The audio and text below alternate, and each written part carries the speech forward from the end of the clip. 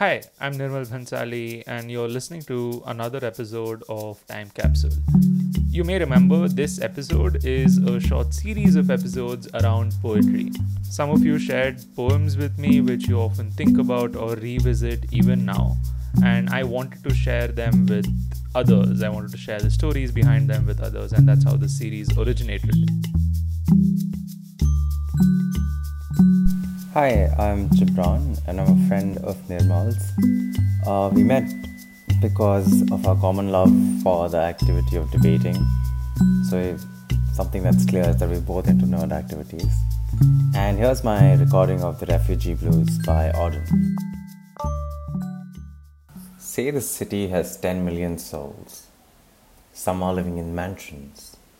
Some are living in holes. Yet, there's no place for us, my dear. Yet there's no place for us. Once we had a country and we thought it fair. Look in the atlas and you'll find it there. We cannot go there now, my dear. We cannot go there now. In the village churchyard there grows an old yew. Every spring it blossoms anew. Old passports can't do that, my dear. Old passports can't do that. The council banged the table and said, if you've got no passport, you're officially dead. But we are still alive, my dear.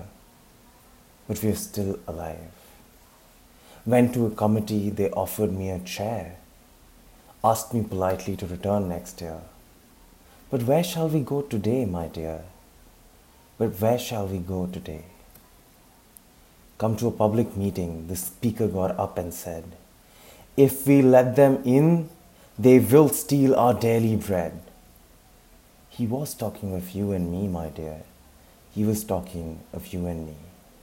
Thought I heard the thunder rumbling in the sky. It was Hitler over Europe saying, they must die. We were in his mind, my dear. We were in his mind. Saw a poodle in a jacket fastened with a pin. Saw a door opened and a cat let in. But they weren't German Jews, my dear. But they weren't German Jews. Went down the harbor and stood up on the quay. Saw the fish swimming as if they were free. Only 10 feet away, my dear. Only 10 feet away. Walked through a wood, saw the birds in the trees. They had no politicians and sang at their ease. They weren't the human race, my dear. They weren't the human race. Dreamed I saw a building with 1,000 floors, 1,000 windows, and 1,000 doors. Not one of them was ours, my dear. Not one of them was ours. Stood on a great plain in the falling snow. 10,000 soldiers marched to and fro. Looking for you and me, my dear. Looking for you and me.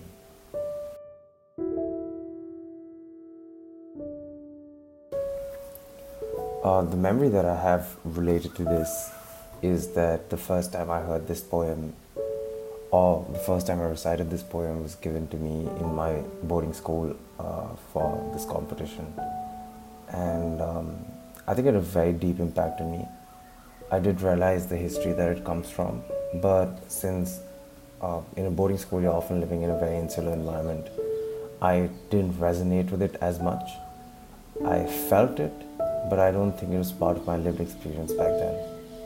However, once I grew up, and like the memory is that I was singing, I was reciting this poem, and I think it's a very heavy poem in and of itself. But I think this piece of literature got way more value for me once I went out in the real world after school. When you start facing active microaggressions, or when you start realizing what it is to be a minority. And this poem often reminds me that it's bad for minorities regardless of where they are, across the world. And it's very similar. And that feeling of helplessness and that feeling of anger and pain of not feeling free, or that constant fear of what might happen tomorrow, are things that groups who are often ostracized continuously face at all points of times or are reminded of. And I think that is why this poem is something that has stayed with me for so long. That was it for this episode. I'm incredibly grateful to Gibran for sharing this poem and also sharing the memories he has attached with this. Thank you so much for listening. Stay tuned for the next one.